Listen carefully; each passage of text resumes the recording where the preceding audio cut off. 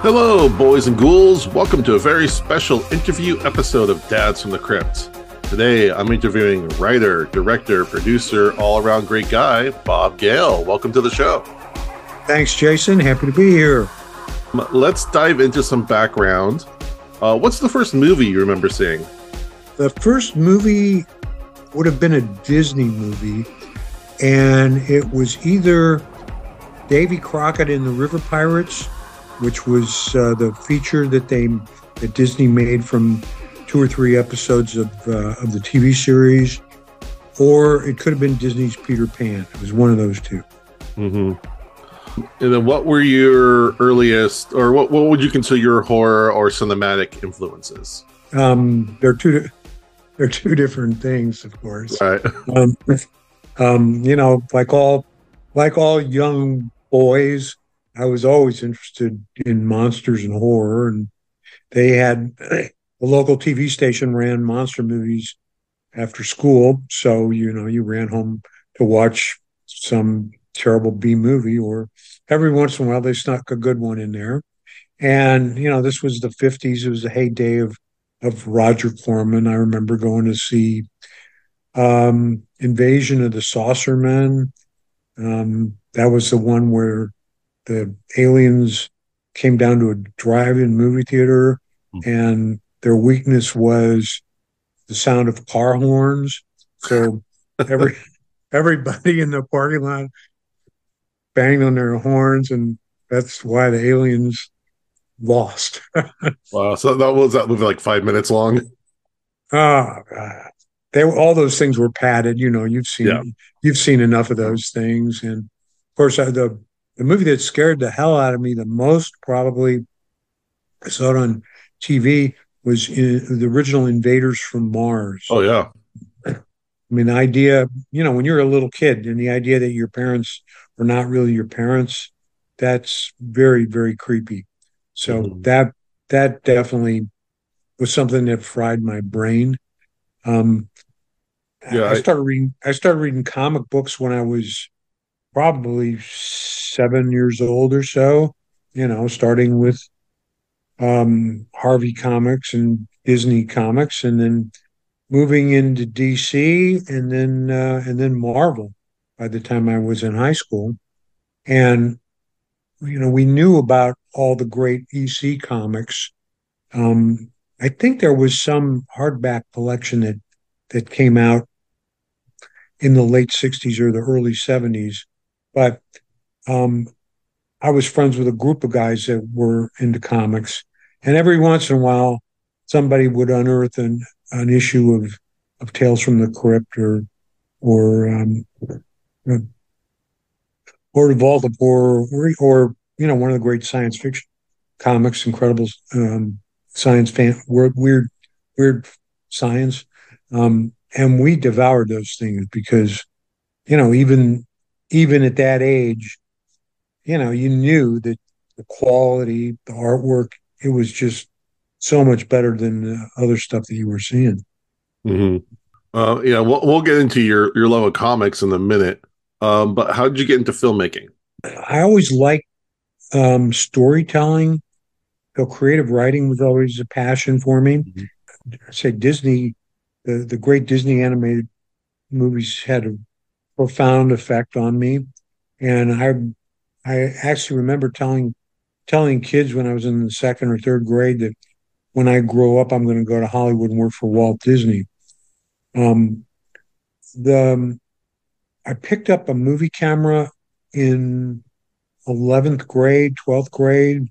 And the first thing that we did, my friends and I, we made a spoof of the old Commando Cody Rocketman movie serials, which were a huge influence on our childhood. And ever the producer, our friends would see us run around with the camera and they'd go, "Hey, you guys are making a movie. Can I be in it?" And I'd say, "Well, sure, but you have to pay to be in it because film is expensive and we need to pay for the film that you're going to be in." And they'd say, Mhm. "Okay, okay." So, um, uh, So you're I kickstarting. just, yeah, it's a business model that doesn't work in Hollywood, but um, it kind of works. It kind of works in Broadway, where they just get all these different investors, and they're just happy to be part of it, whether the show works or not. And then you went to USC. Yes, well, actually, so I'm making movies in high school and having a great time, and of course, I'm growing up in St. Louis, Missouri, a suburb of St. Louis, and you go to career day, and there is not somebody there from Warner Brothers telling you, "Hey, kid, you could have a future in the movie business." Um, so I was good in math and I was good in science. So, the guidance people said, "Well, then you should go into engineering since you're so good in that stuff." I was good in other stuff too, but they said, "We need engineers, so you should go to engineering school." My grades were good enough to get in kind of anywhere I wanted. My parents were cool about saying, "Yeah, you can go away to school, but it's got to be within a 600-mile radius of St. Louis." And I said, "Okay." New Orleans is within 600 miles of St. Louis, and I always want to see the Mardi Gras. So, uh, and the drinking age was only 18. Right. So I applied to Tulane and I got in. And I spent my freshman year at engineering school at Tulane. Now, there was a guy in my dormitory. His name was Ron Weinberg, who's from Great Neck, New York. And he was also an amateur filmmaker. And he was in engineering too and didn't take to it any better than I did. And he said, "Hey, Gale, they got film schools in California. And if you make your hobby into your career, it won't feel like you're going to work every day." Now, this was like visionary advice that, nobody that wears a tie in high school is ever going to tell you. But I said, "Wow, that makes a hell of a lot of sense."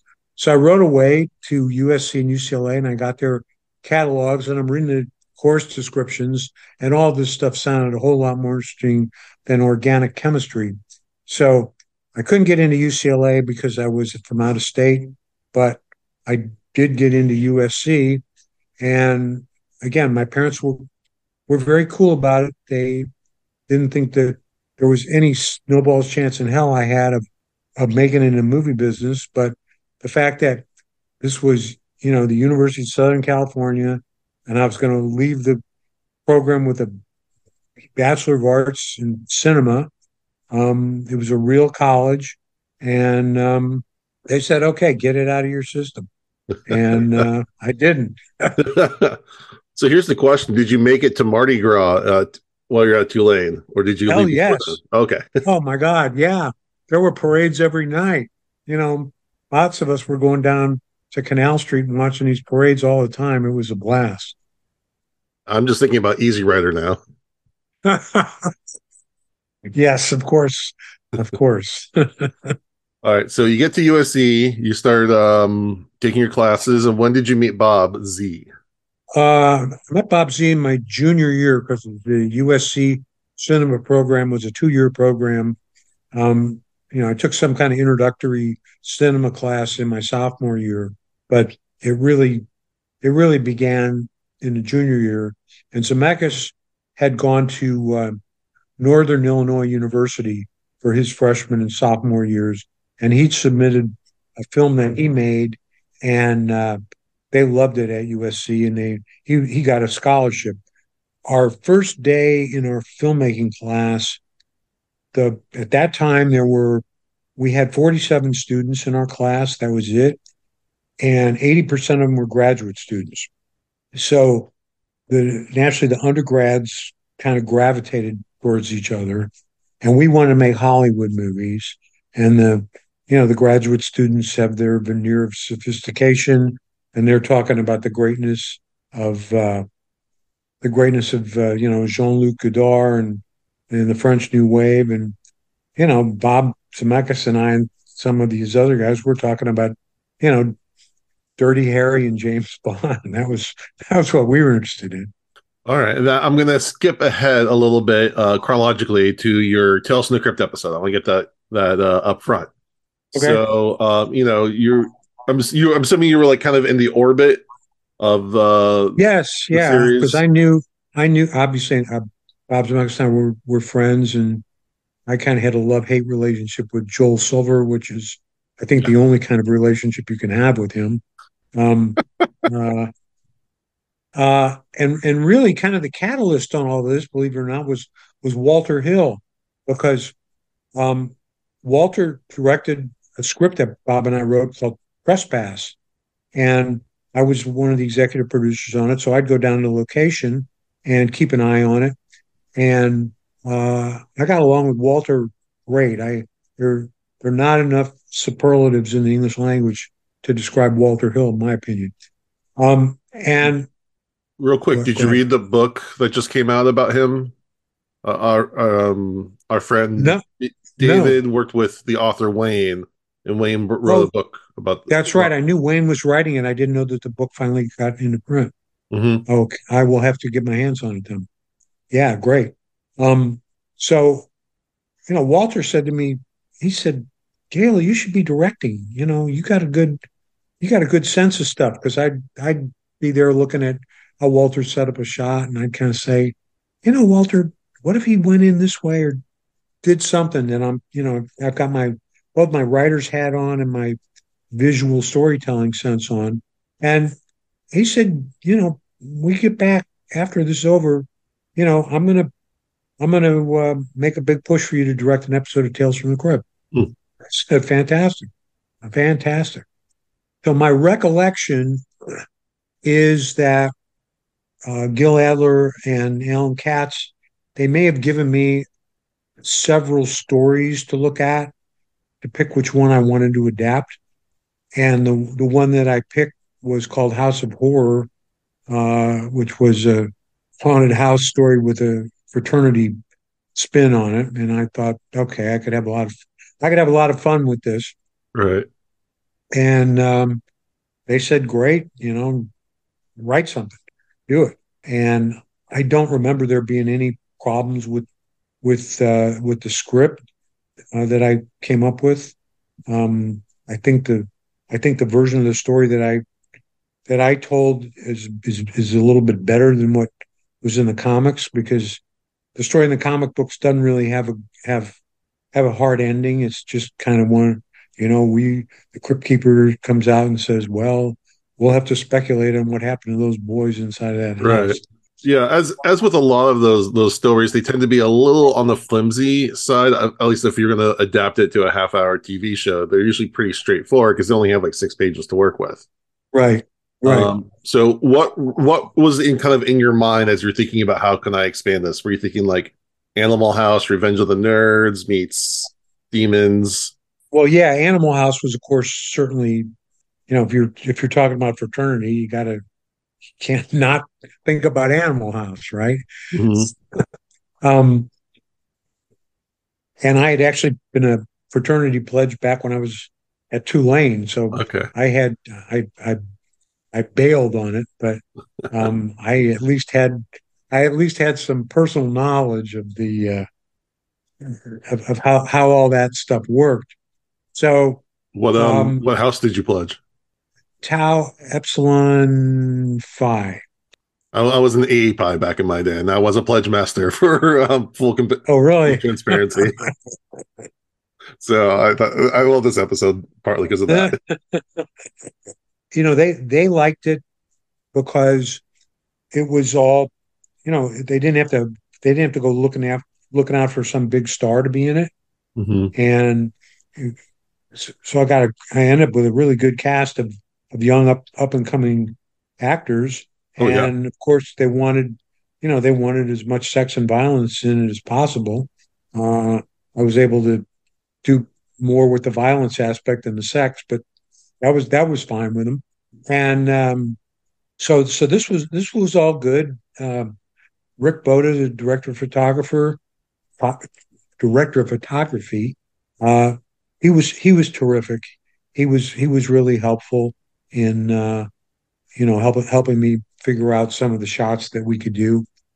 And the house that we used was way out near Magic Mountain. It was in Valencia, and it was built for a Dan Aykroyd movie called Git. At least that was the working title of it. I think it was Uh, Nothing But Trouble. Maybe Yeah, yeah, the script was called GIT, but yeah, they must have changed it. at least Anyway, when I talked to Keith Coogan, he said that's what it was. oh, all right. Actually, I saw Keith for the first time in a long time over the summer. Yeah, We were at a comic convention in the UK together. Yeah, wonderful man. yeah. He Um, talked about that. He was very impressed that you remembered him, and he said how much you enjoyed your first directorial venture. he was great. They were all good. They were all good. Oh, it's an And amazing cast. My question is, how did you wrangle all these young actors? And it seems like these guys must have got rowdy. well, it wasn't hard at all, actually, because they all wanted to be there. I mean, at that time, it was a badge of honor to be able to be in a Tales from the Crypt episode. Mm. It was, it was an easy gig because they were all shot in 5 days, and um, okay, you couldn't pay them the amount of money they would get in a feature. That's okay. It's only 5 days, and I get to be on Tales from the Crypt. So there was definitely a cachet and a badge of honor that you got for being in one. And so what would invariably happen, at least my recollection was, um, somebody would, I'd cast somebody or I'd see somebody, and all these young actors know each other. All actors of a certain age group always know each Mm. other. So I say, hey, you know, you should go up for this thing. It looks like it ought to be fun. And of course, Courtney Gaines, he was in he was in Back to the Future, so I already knew him. So I said, okay, yeah, I got to put Courtney in this. Now the most interesting thing that happened on that shoot involved Kevin Dillon. I mean, Kevin, he completely eats the scenery in that show, Oh, and yeah. he's just great. He is just great. Well, Kevin, unbeknownst to anybody, he had like six speeding tickets. He lives in New Jersey, so he had six speeding tickets uh, in in California, and he didn't pay him because he was going back to New Jersey. Well, so when he was driving home from a rehearsal, um, he gets pulled over for speeding, or maybe it was actually, I think, the second day, the first day of shooting. He's driving home and he's speeding on Interstate 5, and the cops pull him over and they find out he's got all these speeding tickets. So they're not going to let him go. They put him in jail. Oh So no. I get a call early the next morning because we're shooting late into the night. I get a call from Bill Adler. He says Bob, and also it was raining as I remember, so that threw a big crimp in our shooting schedule. He said, Bob, I hope you're sitting down. Your lead actor's in jail. And, I responded with the appropriate expletives. And he said, don't worry, we've got everybody from HBO, all the lawyers, they're going to get him out. They're going to get him out. But we don't know when he's going to get out. So you need to rework your shot list and your shooting plan, uh, and expect that you're not going to get Kevin on the set until after lunch.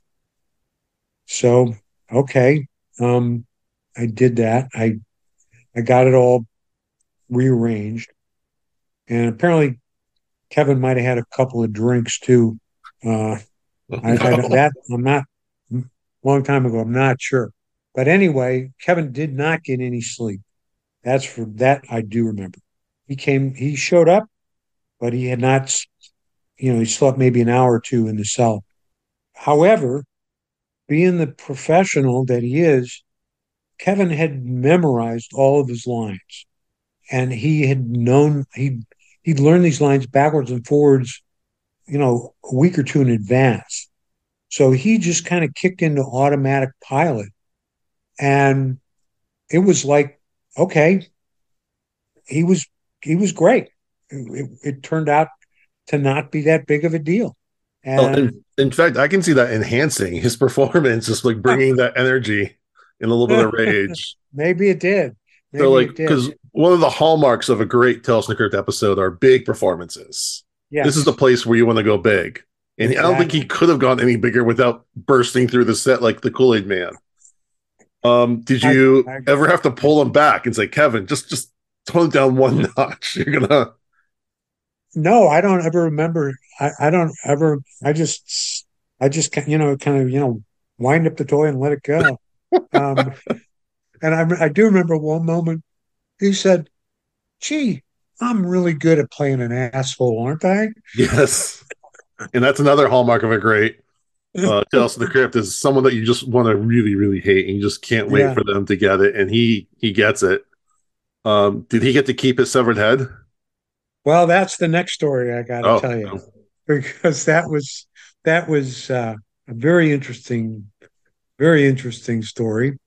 Um, for those of you who haven't seen the episode, you should stop listening to this podcast right now and go find it. I think you can find it on YouTube or somewhere.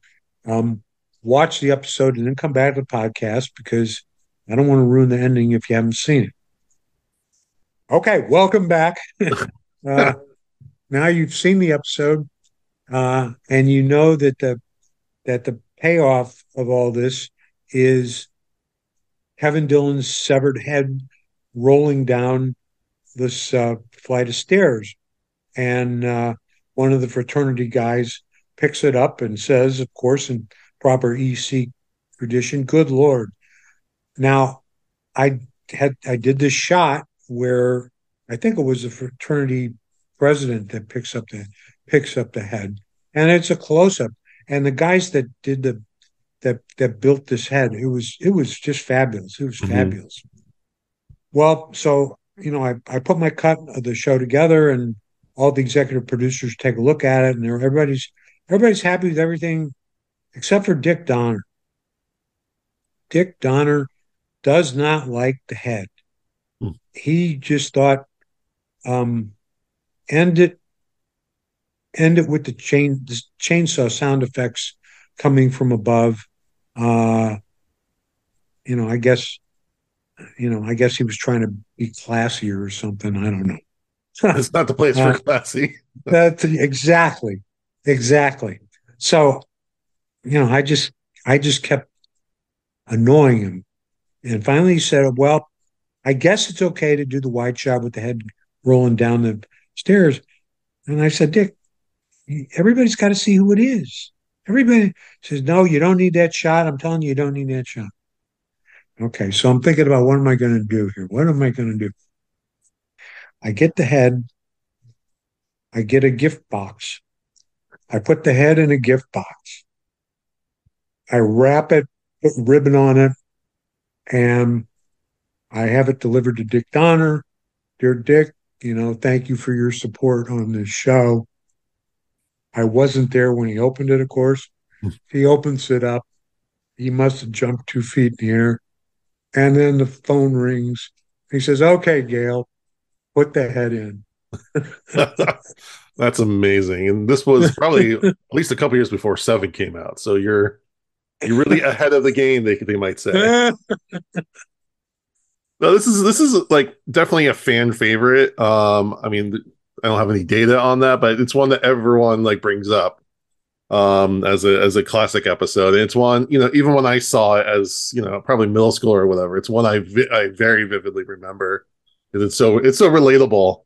Um, and you got the guys impressing the girls, and you have that great gag with the Delta Omega Alpha. Yeah. Because every time I hear that, I'm like, oh, DOA, got it. Yep, yep, yep.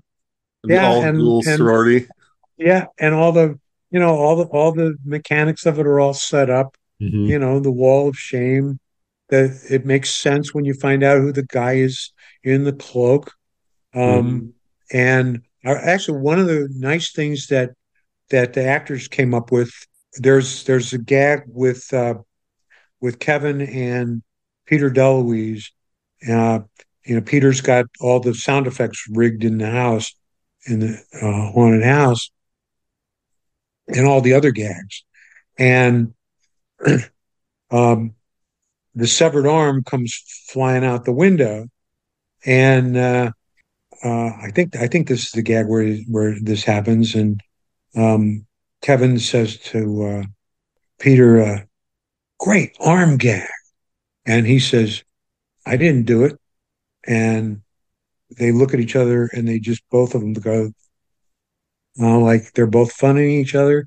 That moment was really something that they came up with. Mm. That was just a perfect button to that. I don't recall if I'd written anything beyond that, but that just made it really work beautifully. And that's why you got to get good actors and let them uh, let them act and let them do what they know how to do. Yeah, that's one of the things I really like about this episode because it's a lot of like elevation and then kind of like something happens, but like, oh, is it real? Is it not? Oh, it's just the arm from like the cadaver lab, which I guess was Right, a common thing. right. So it's Yeah, like they go there's a medical lot of like school. Yeah, yeah, yeah. there's a lot of like little elevations, and then okay, you go back down, and then you kind of it keeps ramping up in different ways. I really like that about this episode, where a lot Thank of the you. episodes are kind of like one big build to a Right. payoff. This one has lots of little payoffs kind of through because you have the quote guy just up as the coffer running around. You think Yeah, the coffer. Right. that's the main guy. Did whose coughing was that? Boy, I don't have any idea. I don't have any idea. Whoever our sound guy was, our sound effects guy, I'm sure he came up with it. Yeah. Um, are there any other fun stories from that shoot you want to share? Well, I would just say that uh, I called up my friend Alan Silvestri and I said, "Hey, Al, can you score this for me?" He said, "For you, Bob, sure." Um, I said, "I can't pay you anything, you know." He said, "That's okay. That's okay. It's a Zemeckis show too. So yeah, you got it." So he came up with that, and I asked him to do a version of Brahms' Academic Festival Oh yeah. overture theme at the very beginning, the classic kind of alma mater's tune that everybody knows. And yeah, Al did a fantastic job. And say Rick Boda knew how to light that stuff. Well, also Great. speaking of the sound effects, I noticed that some parts you can faintly hear like a heartbeat kind of happening, kind of in the it's kind of in the very back of the track. But I think it's like to kind of Well, pace you a little bit. you always use that, you always use that to add tension when the guys are going up the stairs. I'm Mm-hmm. sure that's where it's in, where I'm using it. Yeah. Yeah. Well, it's a fantastic episode that definitely stands the test of time. Thank you. All right, I want to move on to talk about some of your movies. And this is more of a general question, then I'll get a little more specific. So, when I look at a lot of your movies, start with like I Want to Hold Your Hand in 1941, and then very literally in Back to the Future, there's a theme of going back into the past to a specific time frame and kind of examining the zeitgeist, I guess you could call it, of a specific time or events. Why does that appeal to you? Well, the appeal is simply, we you start off with an idea, and the idea for "I Want to Hold Your Hand" was a bunch of girls trying to crash the Ed Sullivan Show when the Beatles appeared, which was a big event in when Bob and I were in junior high school. So it was something very dear to us, the whole Beatles thing and Beatles fandom. And so, I mean, that the period just comes out of that story. The same with 1941. We came across this incident of the false alarm air raid attack, which actually happened in 1942. And we just said to John Milius, who wanted to hire us to write a script for him, we said, "Hey, John, we know about this crazy thing that happened in L.A. in early 1942. We think that there could be, some insane kind of comedy to be done with that." And Milius knew about it.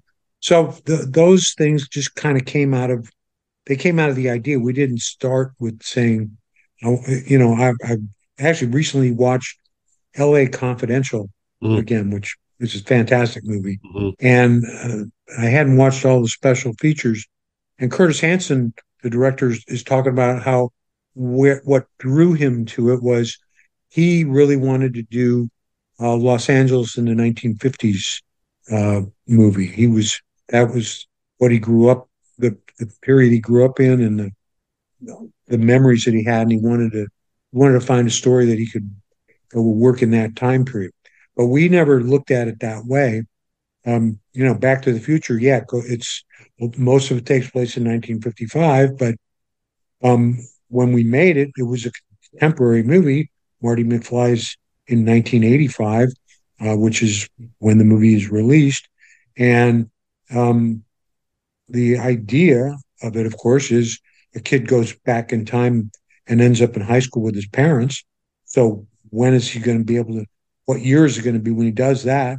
Well, you got to go 30 years. You got to go 30 years in the past. So there it is. And trespass, obviously, that doesn't have anything. It doesn't Well, have anything to do with any period. So um, yeah. it's the story it's a story. It's the concepts that grab us. The first script that we wrote, as I think is Bordello of Blood, and that was a contemporary. It was a contemporary story. Mm-hmm. We actually did a version of it where we changed it to the 50s, and we Mm. called it Fangs of 59. Ooh, I like that. Well, I read a book about movies in the 80s, and one of the big themes that they talk about is a desire to go back and skip over the tumultuous 60s and early 70s back into the 50s, because that was a quote unquote seemingly simple, the Leave It to Beaver era, whether that was ever actually a true representation or not. Well, one of the predictions that we made in Back to the Future Part 2 for 2015 was the Cafe 80s, Yeah. that there would be a Cafe 80s, because we thought, you know what, people are always nostalgic Mm. about the generation that was 30 years prior. So in the 80s, there was the Cafe 50s. So we figured in 2015 there would be the Cafe 80s. Now, I don't know whether somebody's got a Cafe 90s right now. It'd be interesting to look that up. And you're right. I don't remember there ever being like a Cafe 70s. Um, I don't know. It seems to me that they made lots of movies about the 60s and the counterculture. Looking Mm. back at it, I mean, Aaron Sorkin did that Chicago 7 movie. Right. That was so. I think that what often happens, in my opinion, is that guys write these books and they're looking for some kind of a thread that connects stuff. And okay, they can find, you can find a whole bunch of stuff. But John Hughes movies were all contemporary when he made them, Oh right? yeah. Yeah. Yeah. So, and then I've always pointed out to people, you can find more books written about John Ford and Alfred Hitchcock than Mm-hmm. you can about William Wyler, because John Ford and Hitchcock, there's a thread that runs through their work. Hitchcock, obviously, what it is, and Ford, all the westerns that he did. And if you look at the work of William Wyler, uh, clearly one of the greatest directors ever. You don't have that overt thing where you can say, Yes, this is why it's a William Wyler movie. He was just a really good director. Um, Billy Wilder, a little bit like that too, although he's got this he's got this really strong sense of cynicism, even in his comedies. Yeah. Um, Oh, you know, snark. Bob and I learned an awful lot of, about screenwriting from watching Billy Wilder movies. Yeah, I just want to go back for a second when you're talking about the '90s because I was in high school in the '90s, and suddenly in the last couple of years, the '90s have definitely been the quote nostalgic range, at least as far as Right. like a lot of media. And it's really made me feel a bit older. I think when the music I grew up on is now like what oldies would have been, and Right.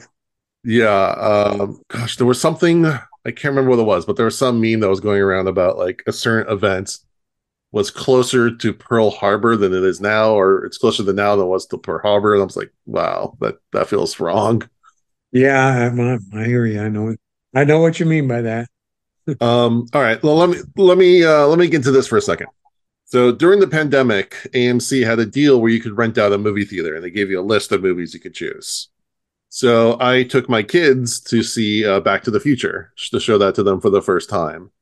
And normally they don't sit through a movie, and I figured, well, we'll have a whole movie theater to like fuss around in, and we can sit just the my little family, and we can try to enjoy a movie. And from the second the guitar amp blows Marty to the side, they were falling over laughing, and they were hooked and enthralled the rest of the way. I've never seen them like that Wow. glued. Cool.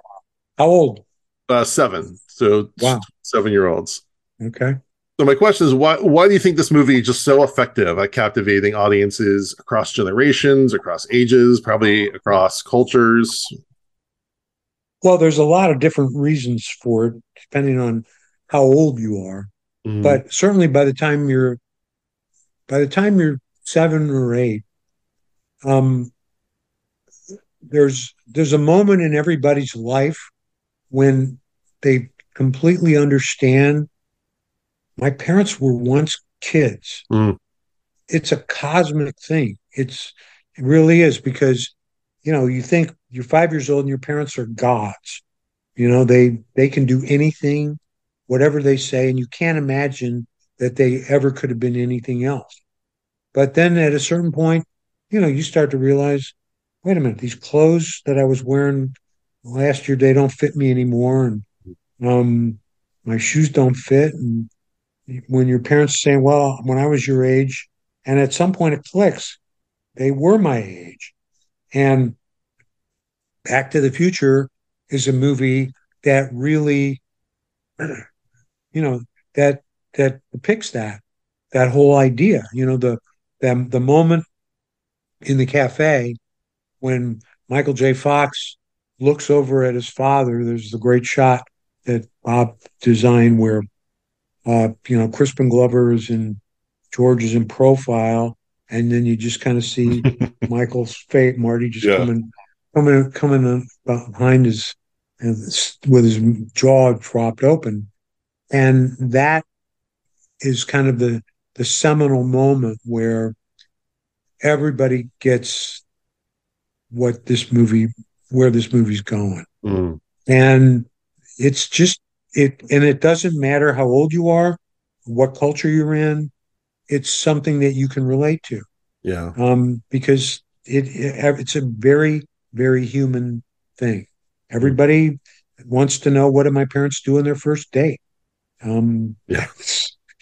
let's face it, maybe you don't want to know too much, but you, Well, yeah, that makes a lot of sense because yeah, the core is that human story, but then you put the amazing performances and the effects, and then the great score right, all wrapping around it, right, lifting and it then up. and yeah, that dresses it all up really nicely. So you know we we get your attention like we got your kids' attention with the speaker blowing up at the beginning, and there's enough little crazy stuff going on where the fact that your 7-year-old kids were able to sit through the exposition at the dinner table Mhm. scene.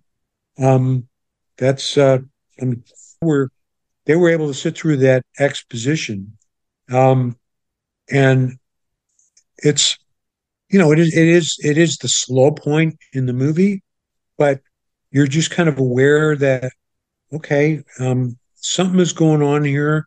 I'm not sure what it is, but I'm going to trust the filmmakers here that I'm in the hands of somebody that knows what they're doing. Hmm. And then the DeLorean appears, and nobody's getting up out of their seat. You're literally off to the races. Now I know you've been asked questions about Back to the Future for almost 40 years now. Okay, I'm not even sure. So I posted to a Back to the Future Reddit group to see if people could come up with a question you haven't heard before. Okay. User United Fan 6191 asked, "What's the story behind 1985?" So this is Back to the Future 2. So 1985 Marty being at a boarding school in Switzerland. Was it because he set the living room rug on fire that prompted Biff to send them out? I mean, I understand story wise, yes, we can't have two Martys in the same place. But was that a callback to the? Basically, we just needed to have a reason why the Marty of 1985A wasn't there. Mhm. We could not have two Martys. So we the idea that we came up with this idea, the idea that Biff would have him sent off to a boarding school that was about as far away as you could get from Mhm. Hill Valley, California. Just said, "Hey, I just want this kid's obnoxious. I can't stand him. We're sending him off to boarding school in Switzerland." So it had nothing to do with the rug catching on fire. It was a pragmatic thing to say. Yeah. What are we going to say about Marty? In Back to the Future Part Two, we had we filmed, and I don't remember if it's in the deleted scenes or not. We filmed a scene where Marty ran into Dave, his older brother, who was a drunk. Uh, kind of passed out on the steps of Biff's Casino or somewhere in that vicinity. And it was a nice scene, but we ended up cutting it out because Wendy Jo Sperber, who played his sister Linda, was pregnant at the time or was on maternity leave, whatever. She was like 9 months, 8 or 9 months pregnant, and she was not in any condition to shoot because we had conceived of a scene for her as well. And what we realized was that if the audience sees Dave McFly, but they don't see Linda, everybody's going to be wondering what happened to her. Why Mhm. why is she not in the movie? But so by not having Dave in it, it's a question that nobody asks. Right. So has anyone ever asked you that question before about Switzerland? No, it Okay. is new. It's new. All Yeah. right, we got one. Yeah. Yeah. Speaking of deleted scenes, this is from user Jamie Lex. Of all the material that didn't make it into the film, original ideas, deleted scenes, are there any you would have liked to see in the final product? Not really. A lot of people say, well, when are you guys going to go back and do a director's cut? Uh, and we say, well, these are the director's cuts. These are the movies that we made after testing them with an audience to say, okay, we had these extra gags with Marty walking around in the town square and looking at some of the period details, but the stuff it slowed the movie down. So Yeah. we cut it out. We had this gag where George McFly isn't sure what time it is, so he goes into a phone booth at the dance to find out if it's how close it is to 9 o'clock to call the time and temperature. Um, and Dixon, the played by Courtney Games, locks him in the phone booth. Mm. And it was funny, but we just didn't need it. So there were about 7 minutes of cuts in the first movie. Um, the We cut virtually nothing out of Back to the Future 3. The only thing that we did a scene where you see Mad Dog Cannon actually murder Marshall Strickland. Yeah. Yeah. I've seen that one. That's sad. It's Right in front gut of his wrenching. Yeah, right in front of it's his gut kid. wrenching. And his little kid is in tears. Yeah, it was really powerful. And it was so powerful. We said we can't do this because Buford should die for doing that, Hmm. and we know we can't kill him off. So we just we just had we just had the deputy come and say, you're under arrest for robbing the Pine City stage, and what his actual full line was for the murder of Marshall Strickland and for robbing the Pine City stage. So we we trim that out so that you just say, okay, the marshal was somewhere else on that day, and nobody has a problem with that. So that was the only thing we cut out of part three, and we cut out some little stuff out of part two. Um, the most interesting thing that we ended up cutting out was when Biff returns to 2015 after having stolen the DeLorean and going back to 1955. He staggers out of the DeLorean and he collapses. And the scene went on, and we actually see him being erased from existence. Hmm. He completely disappears. And because we thought, okay, what Biff did by changing history and ended up causing his demise, we speculated that Lorraine got so pissed off with him, in the 1990s that she finally just shot him. um, but when we previewed it with that scene in it, the audience was completely lost because at that point they didn't know that Biff had changed history. Right. So we just cut that part of it out, and he staggers out of the time machine and collapses, and everybody just says, "Oh, he's, the strain of time travel made him collapse," and that was the end of it, and it Yeah. worked fine. All right. What's the verdict? Have you heard that question before? I'm sorry, which was the question The now? if there were any deleted scenes or ideas that Oh, you wish. yeah. People have Yeah. asked that before. Okay. Yeah. Would we ever put something back in? No, we would Okay. not. Let's see. We'll do this one. Okay, this is from user Optimax. This is a really obscure one. I'm very curious about this. Was there a specific reason why the rehydrated pizza was half green peppers and the other half pepperoni, rather than mixing them up? No, that's never been asked. That is has never been asked. Well, all I can pretend to remember at least Mhm. is that back in those days, it was a big deal that you could go to Pizza Hut and get a half and half pizzas. Mhm.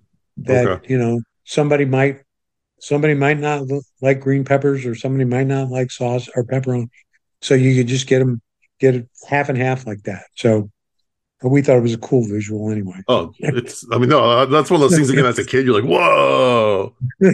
I was curious if it was like a red and green color thing, like you couldn't mix them too much, or they wanted to have them on different sides. If there's like some color I, theory behind it. I mean, if you no, I mean, if you had gone into a Pizza Hut in those days, you could order a half and half pizza and it would come out looking like that. We Mhm. actually had from Pizza Hut, they sent a pizza, one or two. There might have been two of these guys, or they could have been women. Um, uh, Pizza stylists. When you do a Yeah. food commercial, they have Hmm. these people that are there, and their job is to make the food really look good. Yeah, I've read So about that. yeah, so And that they were there, and they were spraying whatever they did on the like cheese to make sure it glycerin or looked something. all melty and stuff. Yeah, And my yeah, favorite is that they use like shaving cream instead of whipped cream because whipped cream will dissipate and shaving cream will right, like hold right, its. right. And And they that, use mashed potatoes instead yeah. of vanilla ice cream. Yeah. Oh, all right. This one you probably heard, but I like it a lot. So this was from ACO 1931. Which scenes still make you laugh and/or bring you the most joy from the movies? Well, that's a very good question. That really is. Have you heard it Um, before? well, people often ask me what was my favorite moment Mhm. in filming the movies, but no, I don't know that anybody's asked me what is your favorite bit in the movie. I will tell you that one of my favorite things in a movie that never gets a laugh, never, uh, is when Doc Brown is demonstrating how the time machine works, and he's saying, or you could go back and witness the birth of Christ. And the time display shows December 25th, 0000. Yeah. Nobody laughs at that. And I think that's really funny. That's um, yeah, I did pick up on that. It'll be zeros. So I'm curious, like if you want to go past, is there a negative spot they're supposed to do? yeah, well, they say we decided, okay, um, you don't. How do you go back to the Jurassic Yeah. period? I don't know. Yeah, like my But dad always said that if he could go back in time, he'd want to go to the splitting of the Red Sea. That was his thing. He wants to see that event. well, Woody Allen said you don't ever want to go back to a period of time before indoor plumbing. If you, oh, here's one from me. If you could go back in time or forward in time, where would you want to go? Well, this is a good parlor game. Mm-hmm. Uh, for those of you listening that work in companies where you have new employees and you're just kind of trying to get everybody to know each other. Um, it's a good question to ask. And you say you have one trip that you can take for personal reasons and one trip that you can take for historic reasons. And it's important for everybody to write down the answer before they speak, because a lot of times people say it and they'll say, "Oh yeah, that's something I never thought of."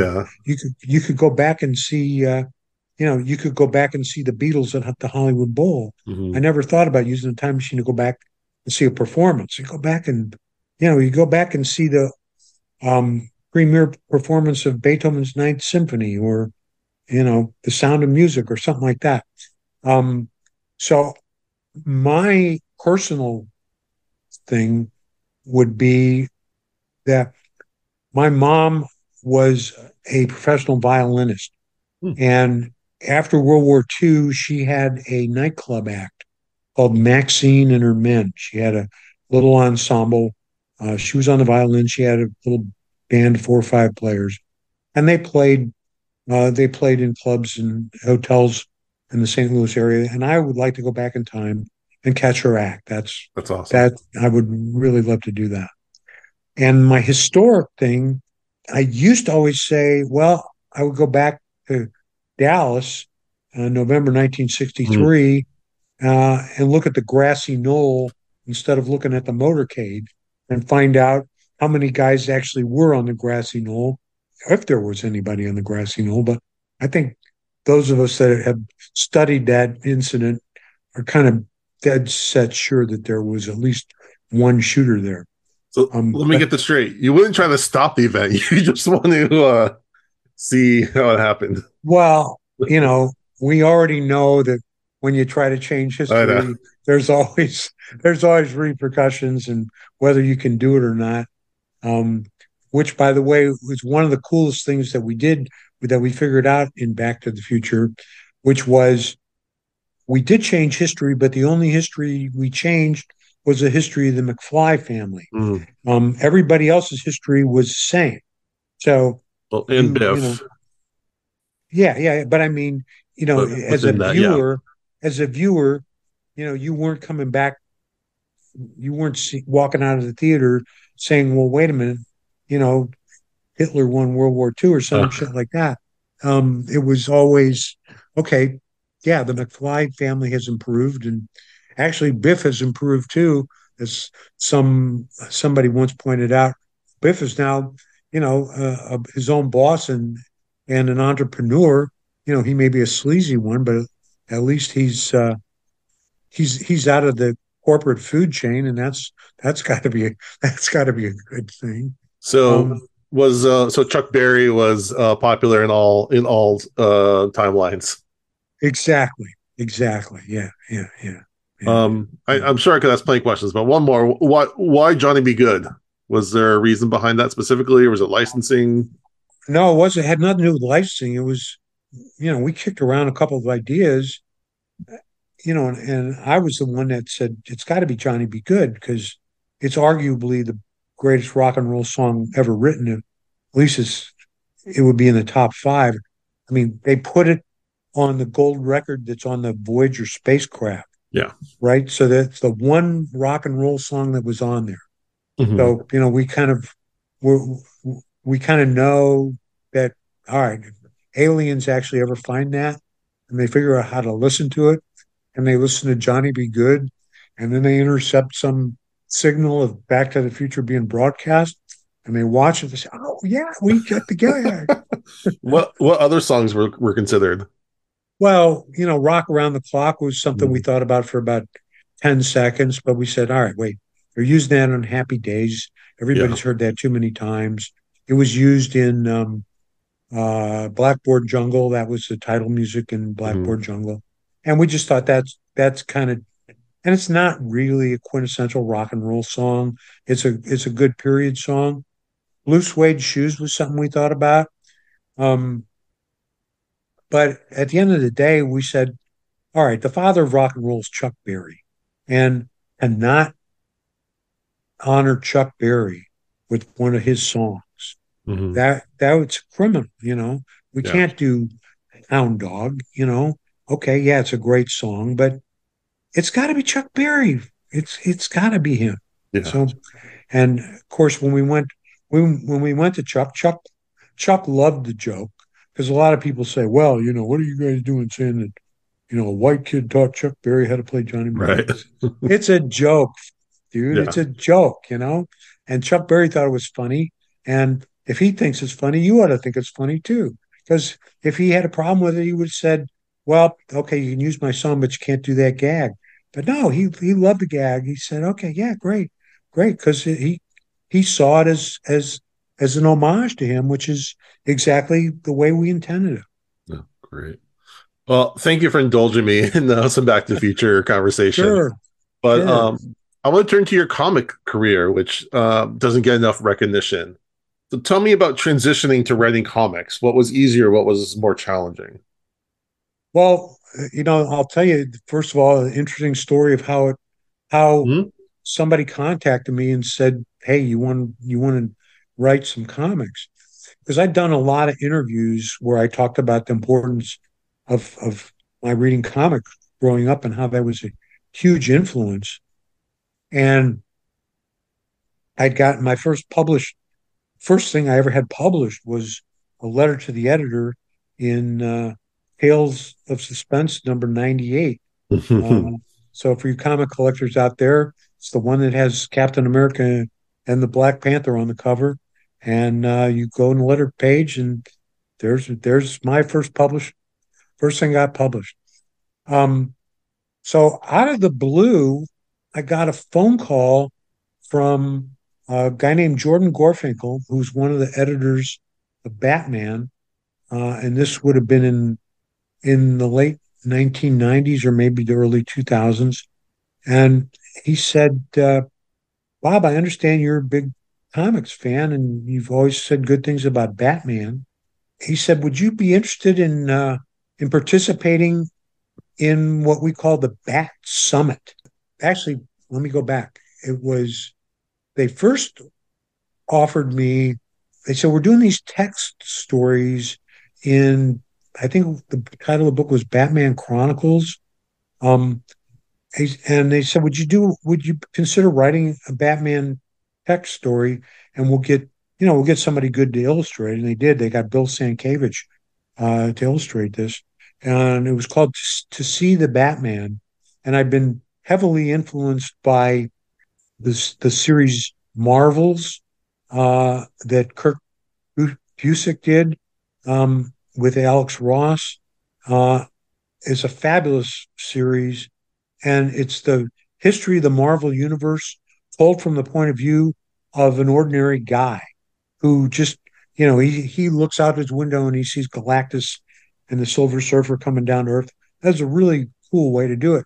So I thought, hey, wouldn't it be cool to do a story where there's this high school kid and his ambition is to see Batman because there's another kid in his school who had Batman show up chasing a criminal and busted up his greenhouse in the back, his parents' greenhouse in the backyard, and this guy became like a minor celebrity because he saw Batman. So this kid decides he's going to go out and he's going to try to get a photo of Batman, and that'll make him even a bigger celebrity than this other kid. So he starts going out in the middle of the night on his bicycle, going to the worst parts of town and hoping to see Batman. It's a cute little story. So then they invited me to participate in the Bat Summit, and the Bat Summit was what they had to kind of plan the trajectory of Batman for the next 6 months. And they just done this series where Gotham City got leveled by an earthquake. Hmm. I forget what the subtitle of the Was it? series I was. think it's No Man's Land or something like No, that. No Man's Land was what followed this. Oh, okay. So No Man's Land was what they were planning. And Jordan said, it'd be good to get somebody who is not, so steeped in comics continuity to offer some suggestions and ideas and thoughts, but who's already a Batman fan.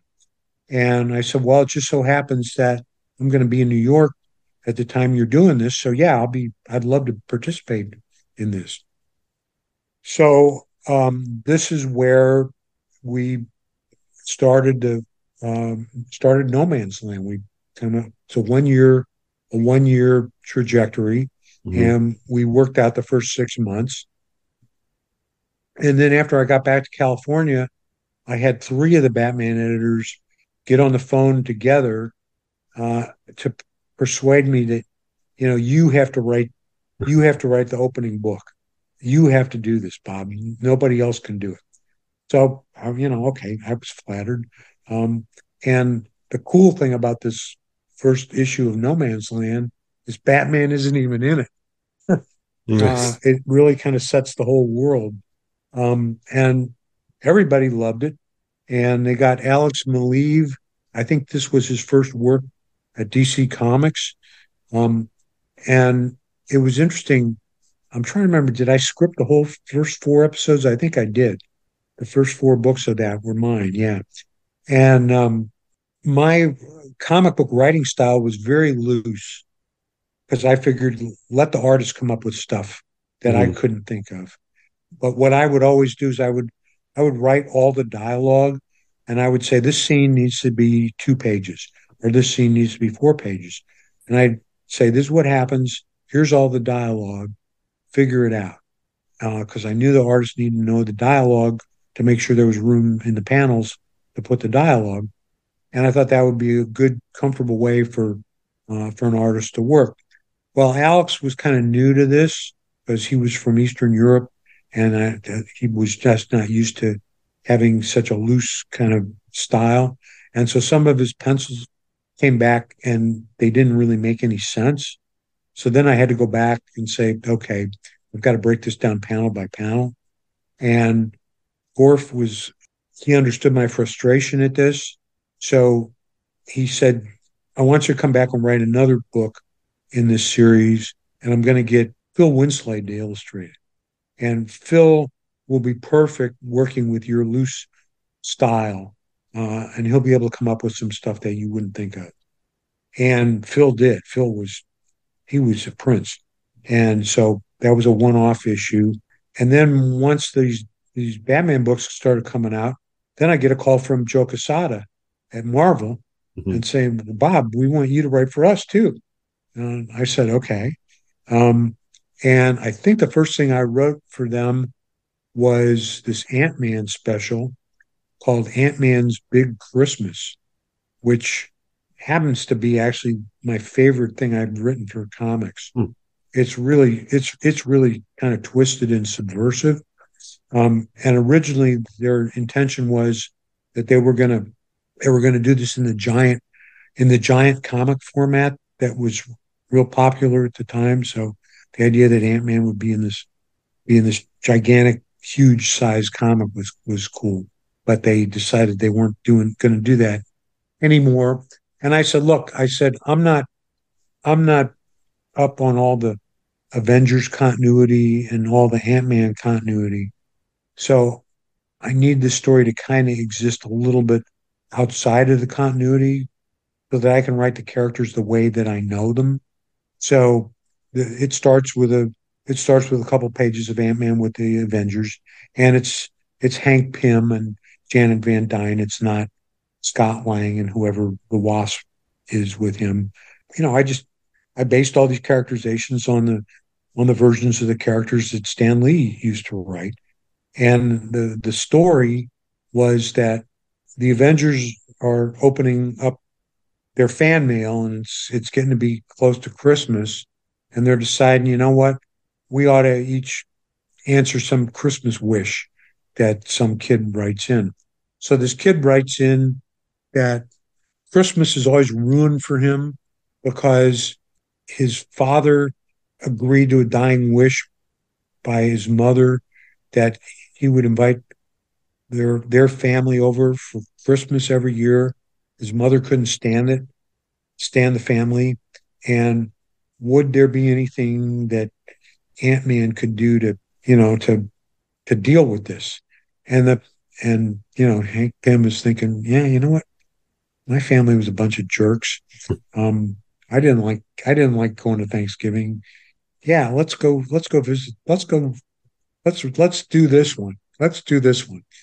And they get to the kid's house, and you know, the he's got an uncle that sniffs the kid's mother's underwear, and I mean it's Oof. all this, and somebody else that's constantly smoking cigars.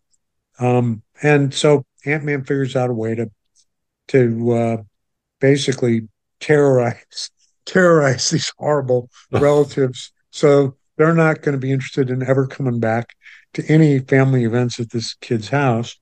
But there's one last. He has these extra doses of shrinking gas that he uses to, he shrinks this guy down and puts him in a box that's full of all kinds of trash and garbage and vapors, so that he can understand what it's like to smell cigar smoke. Anyway, there was one last thing, and he's able to use it to give his parents. He uses to give the kids' parents, you know, shrink them down so they can ride on his father's electric train set, Mm. and it's a real nice little ending. And so, comic fans out there, go dig it up on eBay or whatever. It's they were Marvel was a little bit. I said, Gail, you really doing this? Because it is subversive, and there's some perversity in it. But I Mm. said, yeah, come on, let's do this. Let's be crazy about this. Then later on, when Marvel hires me to be in the group of guys that are running Spider-Man for a couple of years, this is um, Brand New Day, when they unmarried Spider-Man to kind of reboot the continuity. So I came up with this character, and I was pissed off that they decided to kill him off. But I came up with this character called the Bookie, Mm, because I yeah. thought, okay, we're having all these superhero battles all the time Hmm. throughout the Marvel universe. There's got to be some bookies out there that are, you know, taking bets on, who's gonna win when Iron Man and the Hulk fight each other. What are the odds that you give me, when Thor fights the Thing? So I said this could be a really cool character who's always out there hustling for, superhero, supervillain battles, well, and I wanted him to smoke cigars because that's what he would do, right? And at this point, the prudes running Marvel Comics said, "Oh, gee, we don't want to depict smoking anymore. I mean, come on, Nick Fury without a cigar, give me a break, Yeah. right?"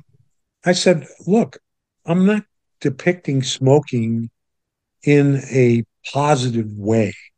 I'll even do some cancer jokes and stuff to make it clear that this is not a good thing to do.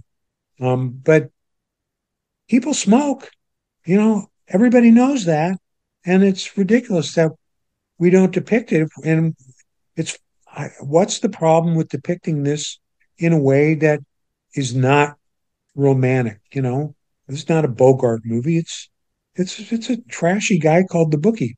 Yeah. So I ended up appealing this to somebody higher up at Marvel, and they finally said, "Yeah, okay, all right, we'll go ahead and do it." And I Yeah. think I was See, the only guy. Well, I think being Bob Gale helped me out a little bit there. because I don't know that anybody else was ever able to show anybody smoking after that. Yeah, that's interesting. 'Cause I was reading some of the comics online last night, and that bookie even like starts off in quote the villains bar, whatever they call it, the bar with no name that's just full of villains. It's like, oh yeah, Right, this is right, obviously not a quote nice guy. right. Unfortunately, your Ant-Man comic, it was not on the Marvel digital app, but I did read your Daredevil series, the 6 issues you did in '98, Right, and that was right. fantastic. Thank you. Thank you. Um, Yeah, it was just such an easy idea that I was surprised nobody had ever done. yeah, so Matt Murdock has to sue Daredevil. yeah, How cool is that? for Yeah. property damage. Yeah, yeah, exactly. Exactly. Um, And the great Phil Winslade came on board and he illustrated four of the six books. Did a yeah, fabulous job. Yeah. and what's even more interesting is that like there's barely any actual Daredevil action in it. It's really like a John Grisham story. Yeah. It's a court battle between where Matt's trying to play both sides, where he has to work for the prosecution as Matt Murdock, and he's working as the with the defense as Daredevil.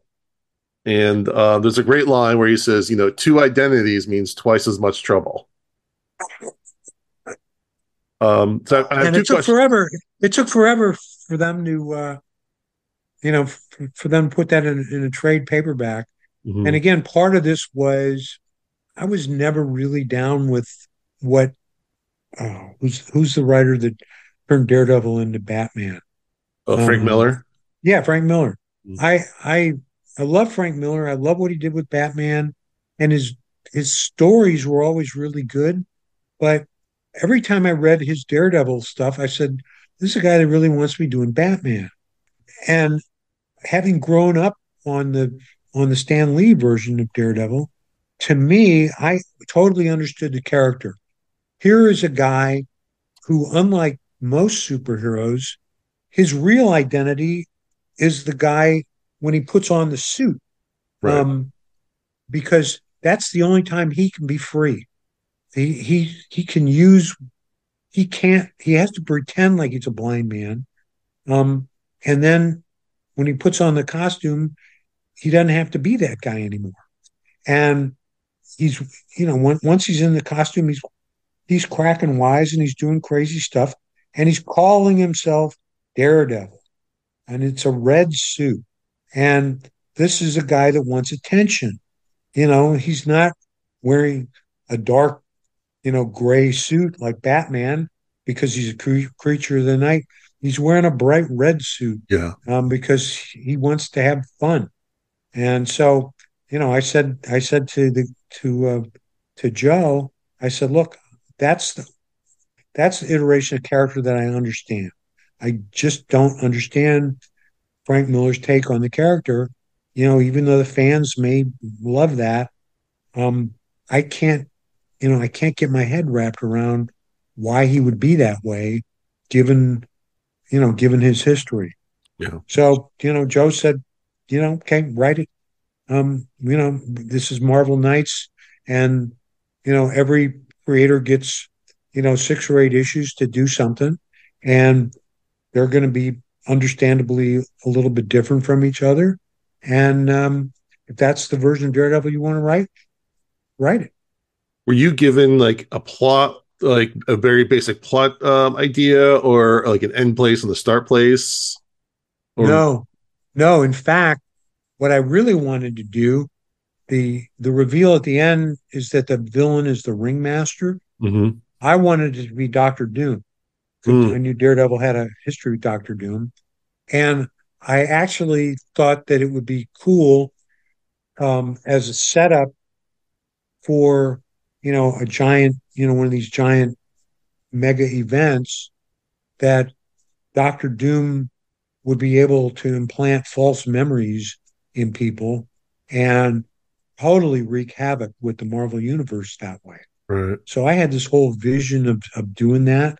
Um, but they said, no, you can't do that because whoever's writing the Fantastic Four, whatever, they have other plans Right. for Doctor Doom. You can't go there. And and that kind of harkened back to what happened with the end of No Man's Land, because it didn't end the way I wanted to end, and I didn't get to go back. I didn't go back for the second Bat Summit to talk through the second half because DC was too cheap to buy me a plane ticket. I'd flown there, I'd been there on vacation with my family, take my kid to New York for the first time. I said I can take off a day and do this. But they said, we want you to come back and participate in the Bat Summit. I said, I'd love to. You're gonna cover my travel, right? They said, well, no. And I said, well, guys, come on. I'm not gonna lay out a couple $100 to fly there on my own dime for you guys to get get the benefit of my talent, of my wisdom here. So Right. I said, okay, I respectfully decline. I can't do it. Yeah. And the idea, the idea that I had as the payoff for No Man's Land, and it's sort of there, but it's not as good as it should have been, was that they had always the editors always said there's got to be this mystery villain kind of operating in the background, pulling strings and doing stuff. And when they started laying this out, they didn't know who the mystery villain was going to be. And finally, I said, well, it's got to be Lex Luthor. Lex Luthor should be buying up Gotham City because nobody's in there, knowing that at some point it is going to be back and part of the United States, and Luthor will own it. And everybody thought, God, that's a fucking great idea. Yeah, we're going to do that. We're going to do that. We're going to do that. But then by the time it was time to do that, whoever was doing Superman at the time, they were doing some other stuff with Lex Luthor, and I don't even remember how it ended, if Luthor is tied into it or not. But that was my vision of it, and an alternate, maybe it happened in an alternate universe. But I've got two quick questions that I want to Okay, ask. Let's cover our traditional ending questions. In Walter Hill's episode, The Man Who Was Death, William Sadler walks into a diner and asks for a cheese sandwich. If you were going to walk into a diner and ask for a cheese sandwich, what kind of cheese would you want? me? You. Well, it also depends what country I'm in, because if you ask for provolone cheese in the UK, you're not going to get it. They don't even know. They don't even know what you're talking about. Um, I'd probably ask for a grilled cheese sandwich with cheddar cheese. All right. Go completely traditional. Yeah. Traditional last question is, we're dads from the crypt, and we know Telescript loves to give out advice to the youngsters. So, as a father, as a mentor, what advice would you like to give our audience? The weird advice that I always give to people Mm-hmm. is learn how to deal with rejection, Mm. because rejection is a huge part of everybody's life, and nobody really talks about it enough. Um, it can be devastating, and I put it in the context of Back to the Future because the project was rejected over 40 times. And if Bob Zemeckis and I believed what the people were telling us about why this movie would never get made and so forth, if we believed that, we would have never gotten it made. Right. Um, so you have to be able to say to yourself, okay, as Jennifer says to Marty in the movie, Marty, one rejection isn't the end of the world.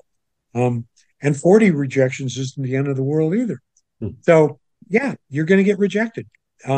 Everything you do, somewhere, you're going to get rejected. Is it by, the person that you want to go out with? Is it by somebody you want to be friends with? Is it by the college you're trying to get into? Is it by some club that won't let you in? Whatever it is, you're going to get rejected. Okay, it's human. It's everybody has to have, everybody goes through it, and don't let it make you miserable, because there'll always be something else. I remember reading a really interesting study. This was many, many years ago. And it was at the time when my daughter was applying to college, which is, okay, this is get ready for rejection, folks. And somebody done a study about what happened to the kids that didn't get to go to their first or second choice schools because they were rejected and ended up going to third or fourth or fifth choice schools. Were the kids happy? And the answer was yes, they were. They were, because we're human beings, we're very resilient creatures, and we learn to make the best out of the situation that we're in. And so, yeah, okay, I didn't get into Harvard. I went to University of Massachusetts instead. I went to, Miami of Ohio, whatever college was your, third or fourth or fifth choice, or even your last choice. You learn how to make friends, you learn how to take classes, and you make something of it, and it's fine, and you end up happy, and you can end up being just as successful by going to one of those colleges as you would have been if you went to your first or second choice. I love it. All right. Well, Bob, thank you so much for coming on. This was a true honor and a blast. Where can people find you? Well, I'm not on social media, Do you have a because website? I'm more on the anti-social media thing. Because if I was on social media, I'd be so busy answering folks that Yeah. I wouldn't get anything done. So, um, you know, backtothefuture.com, Hmm. run by my good friend Stephen Clark. Uh, they always know where my personal appearances are going to be. Put in a big plug for Back to the Future the musical, which has been playing for 2 years in London, and we open on Broadway for previews on June 30th. Um, it's Back to the Future as a musical comedy. It's really great. I know there are a lot of people say, "Oh God, I wouldn't be caught dead in a musical." We have had a lot of those people show up in London, and turn around and say, "Wow, am I glad that I showed up at this one because this exceeded all my expectations." So, um, as the guardian and gatekeeper of Back to the Future, I want to assure all fans that you're not going to be disappointed in Back to the Future the musical. It is Back to the Future. It's not woke to the future. It's Back to the Future. We didn't ruin your childhood. You're going to have a wonderful time. So I'm going to be there, hanging out, at rehearsals and previews. So if you're in New York, maybe you can track me down. And in terms of me doing signings and convention appearances, just watch backtothefuture.com, because I show up at these things every once in a while, and you can buttonhole me there, if you find me. All right. Well, that wraps things up. I appreciate everyone for listening. And with that, I thank you for listening to Dads from the Crypt. Thank you, Jason. Pleasure. Follow Dads from the Crypt on Facebook, Twitter, and Instagram, or I will follow you to the grave. No, seriously, you really should watch. But be careful what you ask for. You may get it.